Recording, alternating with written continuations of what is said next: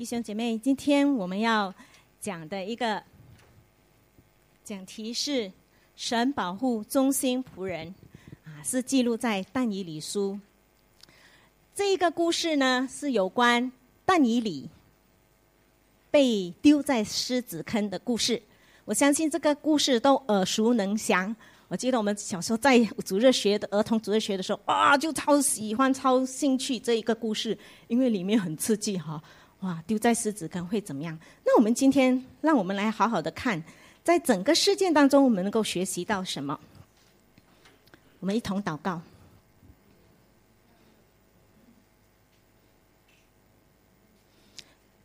天父上帝，我们来到你的面前，我们恳求你挪去一切我们心中、生命当中你所不喜悦的。我们求你打开我们的心眼、耳朵，我们求你光照我们，让我们今天从你的话语当中能够有所学习，让我们能够听到也行道。主，求你帮助我们，让你的话语发出能力对我们说话。我们恭敬把这段时间交托给你，愿主与我们同在。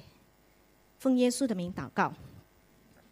但以理是谁呢？他是在主前605年被尼布甲尼撒王这个巴比伦王他掳到巴比伦去的一个犹太青年。那么但以理呢，他经历了几个朝代他做臣子，做了几个朝代。从他15岁、16岁左右，作为一个少年人被掳到这个异国的时候，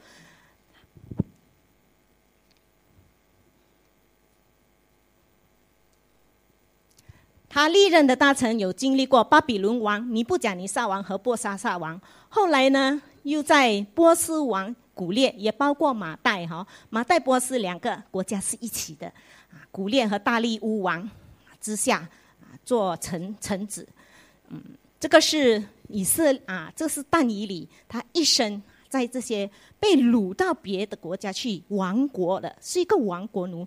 可是在这些国家的统治者底下呢，他还是忠心的来靠上帝来侍奉这些神。那么他一生呢，对神顺服忠诚，虽然处在一个异教的环境，他也没有妥协，他用他的生命来见证神的大能。所以今天我们要看的但以理6章，在第6章里面呢，他整个的背景就在这个马代波斯王，就是大利乌王的时候整个故事里面呢，是讲到在外邦的宫廷里面的一个事情。那当时呢，波沙撒王已经去世了，这个波斯帝国就取代巴比伦帝国，这个大利乌王就掌权，宫廷里面就发生斗争宫廷发生斗争很常见的事情我们看古代的历史都有很多。当我们看到第6章这一个时候呢，但以理已经，你知道他几岁了？80岁左右的高龄今天我们在座有没有80岁的人有吗？接近有好，我们从整段经文我们很快的看过去首先在第1到第3节的时候，我们看到但以理这边，当大利乌王他做王的时候，他就看中但以理，觉得他在他的国家里面立120个总督来治理，其中呢他就选了但以理。为什么呢？因为圣经里面告诉我们说，但以理里面有美好的灵性，他在各方面呢都比任何人的都优胜，所以王呢就要立意给他治理全国。那么这些总长呢，接下来我们就看这一段的经文里面，这些总长其他的那些臣子呢，就开始觉得不服了。为什么不服呀？你想下，如果你是那一个国家的臣子，这奇怪了，我们的王要立这么重要的职分，应该选我们自己的人嘛为什么要选一个亡国奴，一个犹太人，一个外籍人来做这么高的职位呢？再说他也年纪老迈了，老扣扣了哈，还要做什么？推下来给年轻人让贤吧。还是他们也会怀疑，一个亡国奴，我们是占领了他的国家，他会忠心于我们的国家吗？他会很忠心的来服侍我们的王吗？再加上很有可能这些臣子都是不怀好意的，所以他们常常就想找一些漏洞啦，谋一些私利啦，或对啊，都有可能。所以他们因着这些可能的原因，这些臣子呢就非常的妒忌但以理，所以就要想办法把他给拉下台来。那要怎样呢？可是但以理的生活品格非常的好，非常的好。圣经怎么说？说他忠心可靠，有美好的灵性，而且他所行的一切都在神的的律法当中。那么但以理的生活呢，对神非常的敬畏，真诚无为的敬虔，他的名声非常的好，他们想要找他的把柄都很难。所以过后他们想到一个办法，就在他很好的里面找他的把柄，就是在他的信仰上。所以这些人呢，这些臣子呢，就尝试在他的生活上要设置这个陷阱，制造这个污点将但以理对神那种信靠歪曲扭曲成他会背叛神这个王呢，也因为可能一点虚荣心当那些臣子来跟他们说，王啊，你刚刚做王你做了王可能你要设一个命令啦，叫每一个人都来敬畏你第7节他说国中所有的监察司、总监、总督、谋臣和省长一同商议，请王立一条法律，实施一道禁令。什么禁令呢？无论何人在30天内，王啊，除了向你以外，若向任何神或任何人求什么，就必扔在狮子坑。王，你是一个这样子的令如果他们不敬拜你，不向你尊荣的话，这些人就表示他对你不忠了，不然他为什么不做就设了一个这样子的禁令。为什么呢？因为他们知道但以理每天会做什么每天会祷告会去求他的上帝，会敬拜他的神。所以要但以理来这样子敬拜这个王呢，他们知道他一定不会这样做的，所以就借着但以理对他信仰的一种坚持来使他制造给他一个污点，设置这个陷阱来陷害他。这个是1到9节里面我们看到的。接下来我们看10到18节里面讲了什么呢？10到18节里面就讲到但以理照常的祷告，结果他就真的被扔在狮子坑了。那么这样子的一个禁令定下之后，我们看到第10节，但以理知道这文告签署了以后，就上到自己家里楼顶上的房间，这房间的窗户朝向耶路撒冷开着，他一日3次双膝跪下，在他的神面前祷告称谢，像往常一样。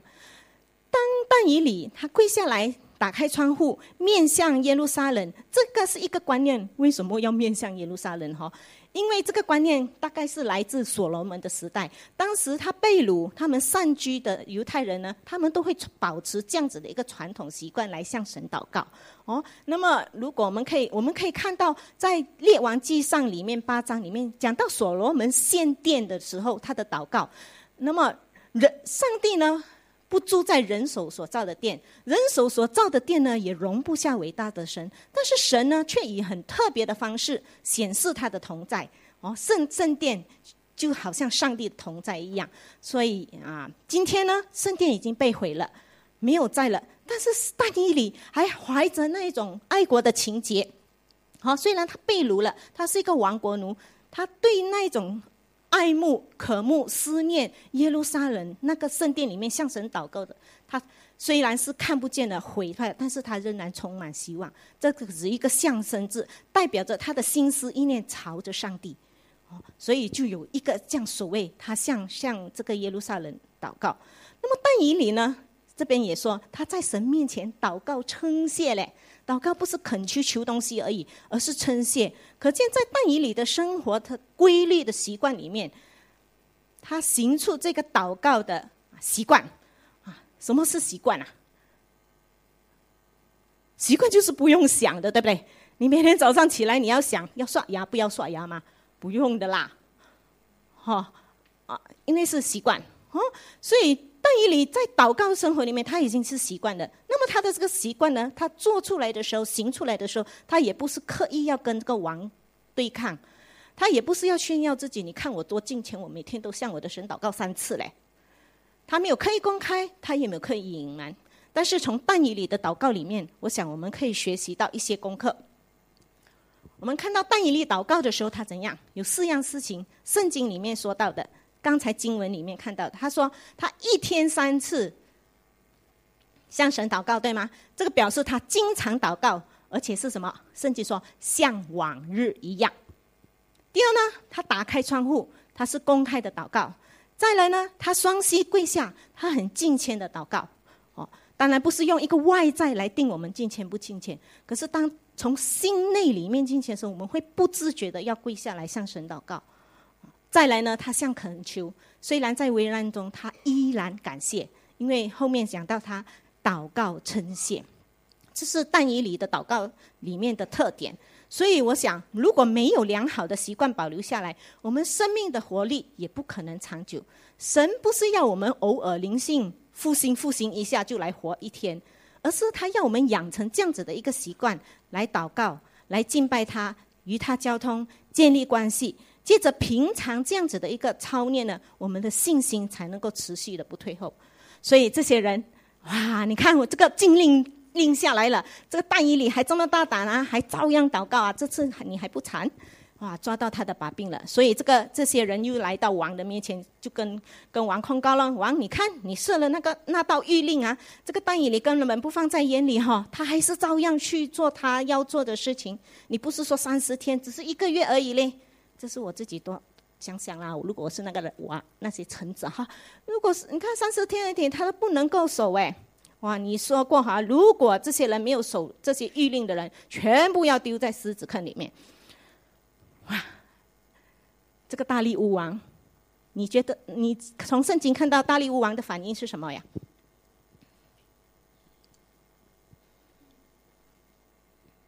大利乌王的反应是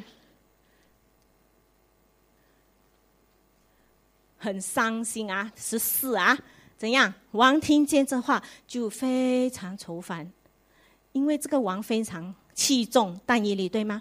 他真的也不想把但以理丢在狮子坑，可是按照马代波斯的律法，禁令是不能更改的，即使是王自己发下的一道谕令，也不能够更改，不能够废除。这样子一个严峻的律法呢，也有一些用意啦，有一些价值了。因为这样子严谨的话，可以唤醒人对法治的重视，也可以防止犯罪。好像圣经说，律法就是叫你知罪了那么，但是这个方法也造成了大利乌王的一个窘境，对吗？他下了的一个道这样的谕令，谁知道却害了他所爱的臣子，非常的矛盾，对吗？而最矛盾和讽刺的就是他所下的这道命令，他是最高的权威者，可是却不能够解这个令，不可以解掉这个令，很矛盾，对吗？大家有听过一个自相矛盾的成语故事吗？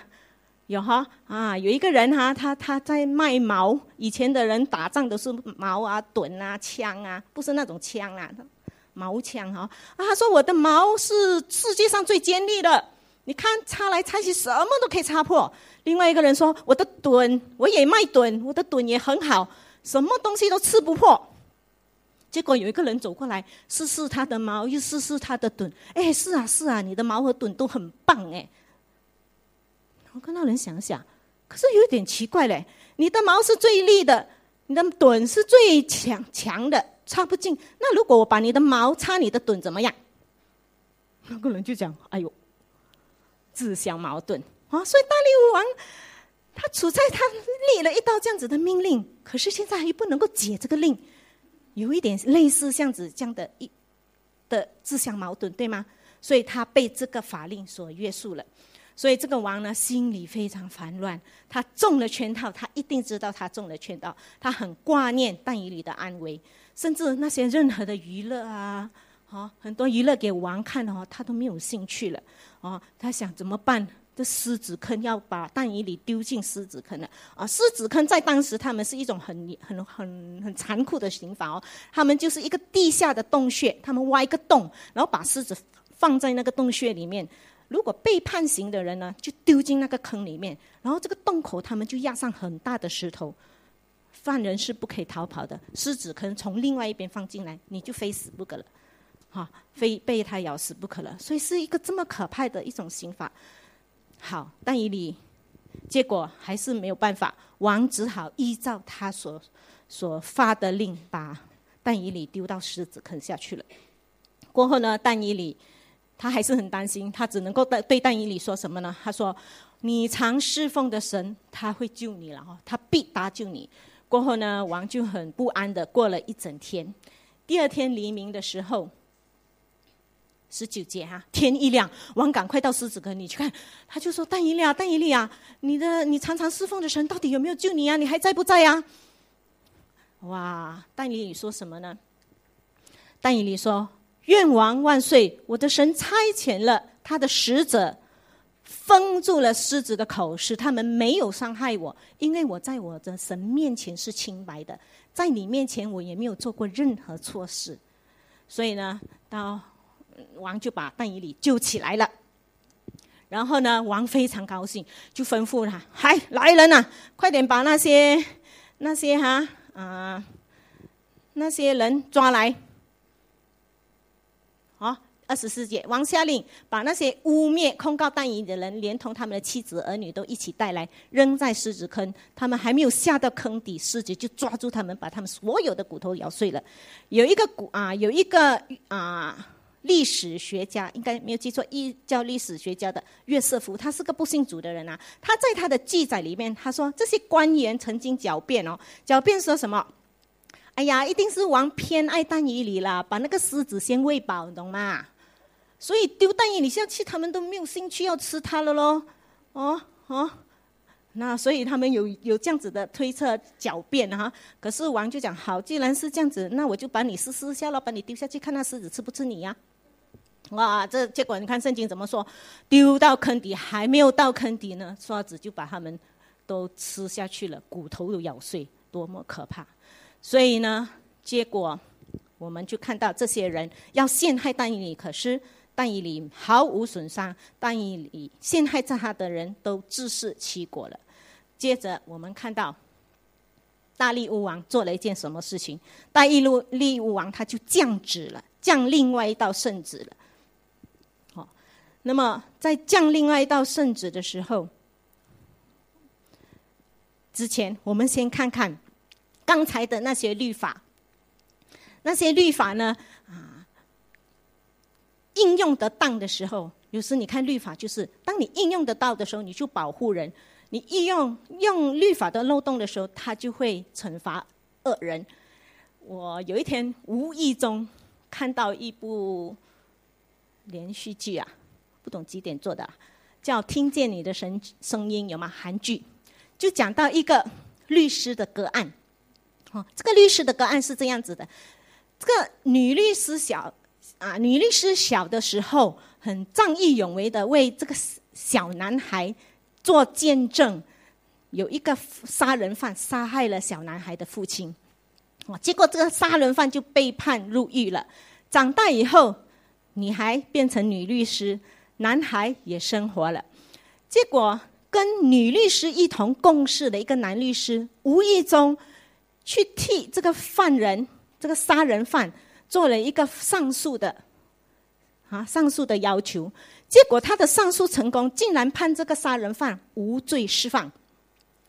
这个杀人犯当时他被抓的时候，他就发誓跟那小女孩说：“还没有结束，正式开始，等我出来的时候，我一定把你杀了。”所以结果这个杀人犯因着女律师的同事帮他的上诉，他被释放了。他果然就来找这个女律师的麻烦了，要杀害他。所以结果这个小男孩为了保护他，总之里面故事辗转转转，到最后他就背叛，杀了这个杀人犯，因为他要保护那个女律师。所以当这个女律师和这个男律师他们要为这个男孩辩护的时候，他们就说了一个事情。控方的律师就是犯人的律师就说控告这个男孩杀了杀人犯的这个律师就说，这个案简直就像一个大象的拼图，大象的拼图拼了88%，你就是看到一只大象了，你不可能把这个大象看成熊猫。所以这个案子呢，这个男孩很明显88%很多证据都看到他是杀害那个杀人犯的，因为他仇恨他讨厌他，怎么可以判他无罪呢？可是为这个男孩辩护的女律师就说，的确是的，这个大象的图88%都看到有一只大象在那边，我们没有办法否认，我们也不可能说这个大象是熊猫，但是大象到底在做什么还有20%你没有看到，你怎么能够确定这个大象是100%的拼图出来，这个大象是在踩死一个人？又或许那20%这个大象在踢球嘞？明白我在说什么吗？所以这个律法里面，在这个完整性里面也一样的，在大利乌王他们马太波斯的律法里面，我们可以从这样子看到这个法治的好和坏，就在人怎么样去运用。可是我们在生活当中，可能我们也面对法律是好的，可是偏偏有的时候一些制度是好的，可是却给我们却让我们被陷害了，也有可能的。所以我们看到，但是神保守他的忠心的仆人但以理，使他毫无损伤，反正那些人自食其果了。所以大利乌王就说了这个怎么样，他说了一些很有意思的话。大利乌王写信给全地的各国各族各种语言的说，愿你们大享平安。现在我下令全部的人民在但以理的神面前要怎样？战惊恐惧，他是永活的神，他永远长存，他的国度永不灭亡，他的统治直到永远。而且这位神呢，达救人拯救人，施行神迹奇事，从一个没有信主的人当中却做了见证，说出了神的属性和本质，也让我们看到我们所相信的神是为怎样。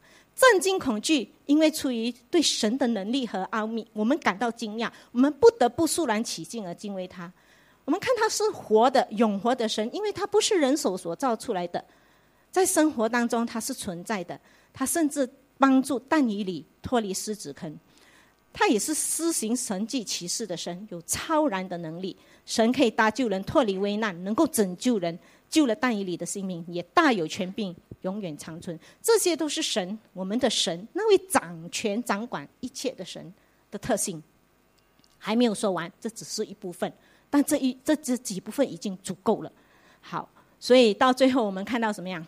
我们喜欢看的happy ending 对吗？欢喜的大结局就是大利28节说，王在这但以理，于是这但以理在大利乌做王的时候，和在波斯人古列做王的时候，怎么样？事事亨通。这个事事亨通，大享亨通，是但以理忠诚于神所产生的一个果效。好，我们很快的看过整个但以理被丢在狮子坑这整个里面，我们看到神保护他的仆人，这个忠心的仆人在但以理的身上有很多东西我们可以学习，但是有2个特点你可以看到的。第一，我们可以看到但以理，这个是整个刚才我讲的他被擢升，同僚妒忌他，就谋害他，他照样照常祷告，被扔在狮子坑过后他没有事，大利乌王就这样子全部这是整个故事的总结，整个里面我们继续看，我们可以从但以理的身上学到他是立志忠诚的。再来呢，第2点就是他是很坚毅很坚韧很有毅力的坚毅的站稳。我们从这2点来看，为什么当我们立志的时候我们需要操练，我们操练我们才能够活出来，我们才能够成为一个习惯。那我们先来看立志忠诚吧。我们怎样知道但以理立志忠诚？我们读整卷但以理书，今天读到第6章了。其实在第1章我们就可以看到他的立志了。1章8节说什么？但以理却立志不以王的善和王所饮的酒玷污自己，所以求太监长容他不玷污自己。还记得吗？他刚刚被抓到王宫的时候，那些王要重用这些聪明智慧的人，对吗？就给他吃很好的哈。可是但以理说不，我不用。为什么？有很多原因，可能他们那些食物都是不好的哈，敬拜的不适合吃。但是但以理就不吃。这种立志呢，就是他忠心，代表着一种他对上帝的一种忠心的立志。这个立志一直延续到整本但以理书结束，都没有退后，没有妥协过。所以从这些不同的版本有不同的写法。和合本是写立志，新译本也是写决心决心要这样子做，决心立志都好，是类似和一样的。所以我们可以看到但以理先立志了对上帝的忠诚，不做这些可能神所不喜悦的事情。我在读但以理书的时候，我想到我们的中国历史上也有一个很棒的盖世英雄你们会知道是谁吗？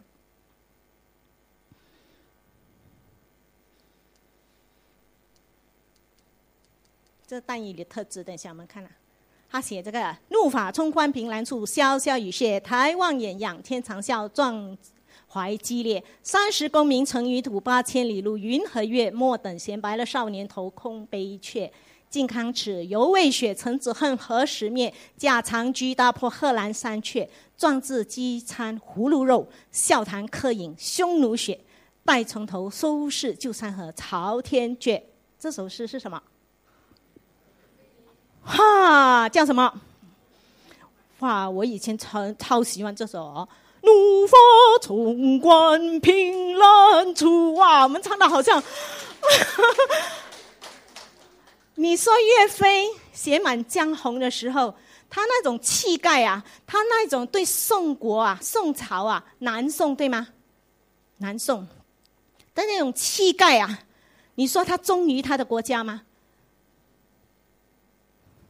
忠于他信主不信主我们不知道啦，可能没有机会信主，但是那种气势，即使他看到那些金巫术，那些是金巫术嘛，那些金人怎么样来欺负他们，占领他的土地，他甚至也很伤心失望的回归田野，不打仗去了。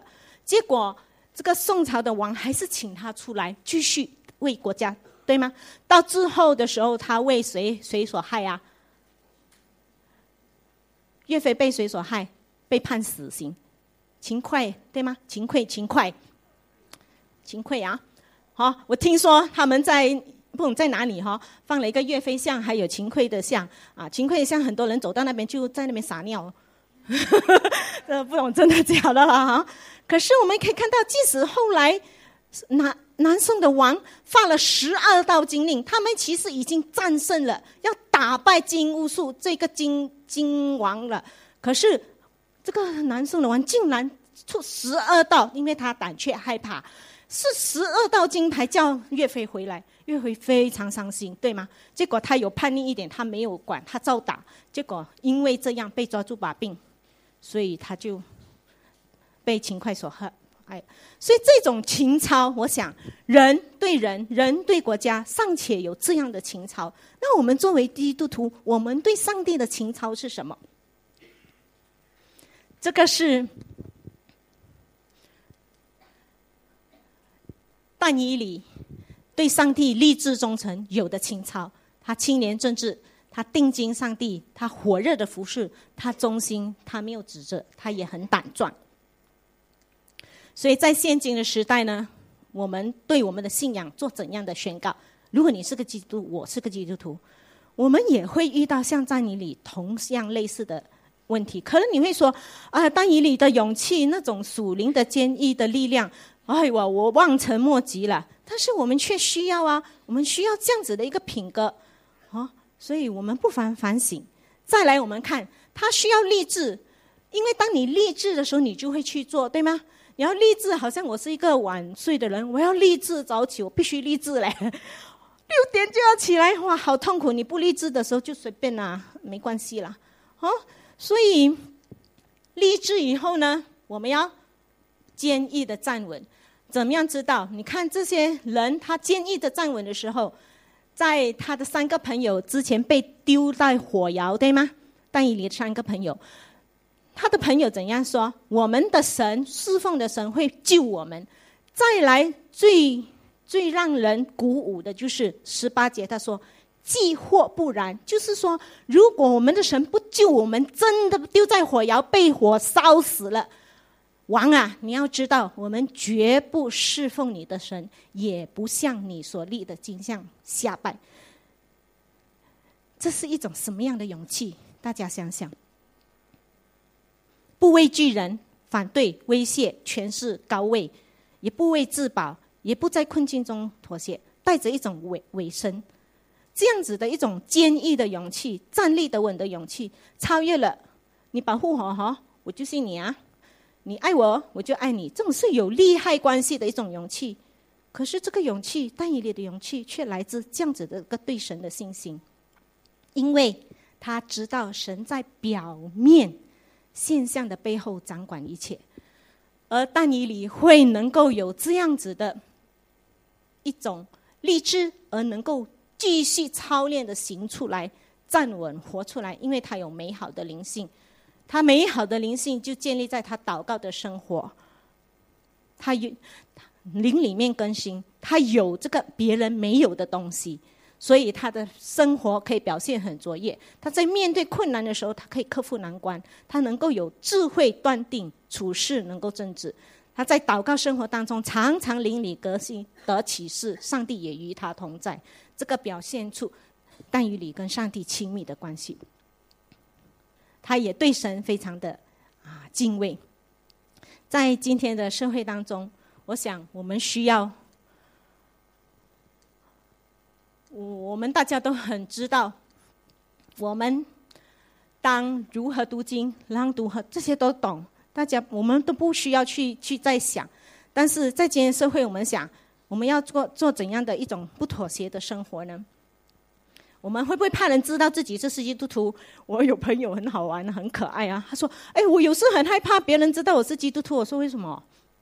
他讲有时做基督徒你不知道咩？别人对你有一点标准，我不可以偷个小便宜我不可以偷个懒这样也可以所以这个让我们去好好想，从但以理的生命我们也来衡量自己的生命，让我们看见什么，他祷告的生活能够给我们什么榜样，他面对压力的时候是怎么样面对的。但以理的故事记载下来的时候，是给我们做很好的一个生活榜样。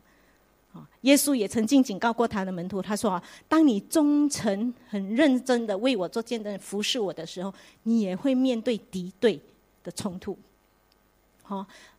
让神帮助我们从这个神所保护的这个忠心仆人但以理身上，我们看到立志忠诚，我们看到他不但立志忠诚，他活出来，持守操练，以致他能够很坚毅的站得稳。我想给大家看一个 video， 可能你看过了，就成为你的一个重新帮助你去思想。你没有看过的话，请你好好看他的结局。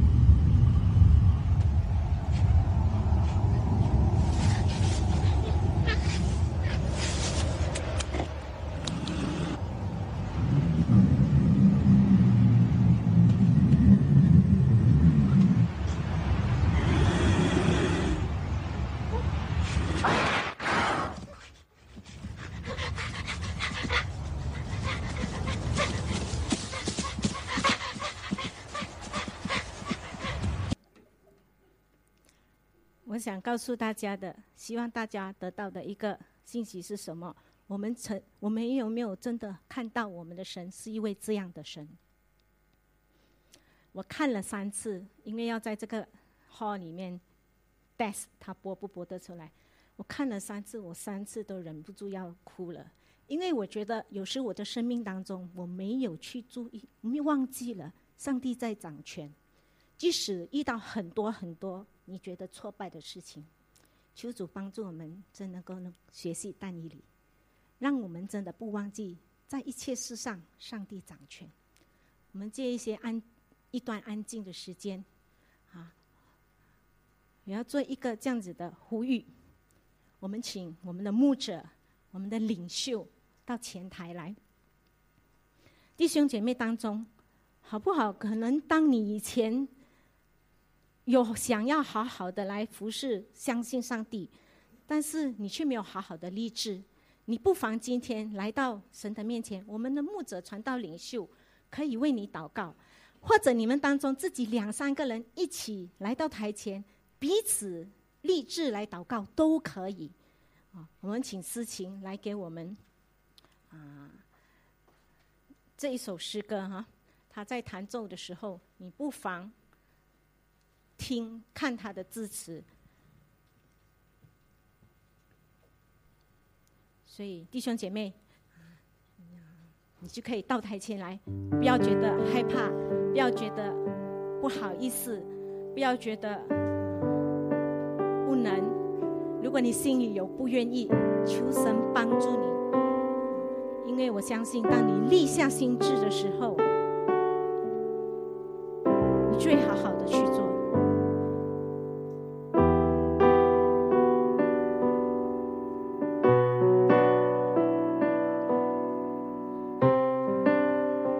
要行出能够坚毅站稳，不是靠我们自己的力量，而是求神帮助我们。你不要犹豫，你就到前面来。彼此的代祷是一种鼓励，是一种扶持。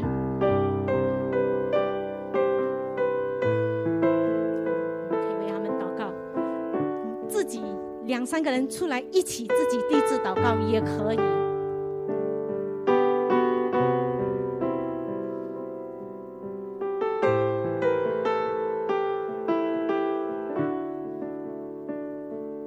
我们不是生活在一个孤岛，我们做基督徒，我们需要一起，我们需要弟兄姐妹彼此的扶持，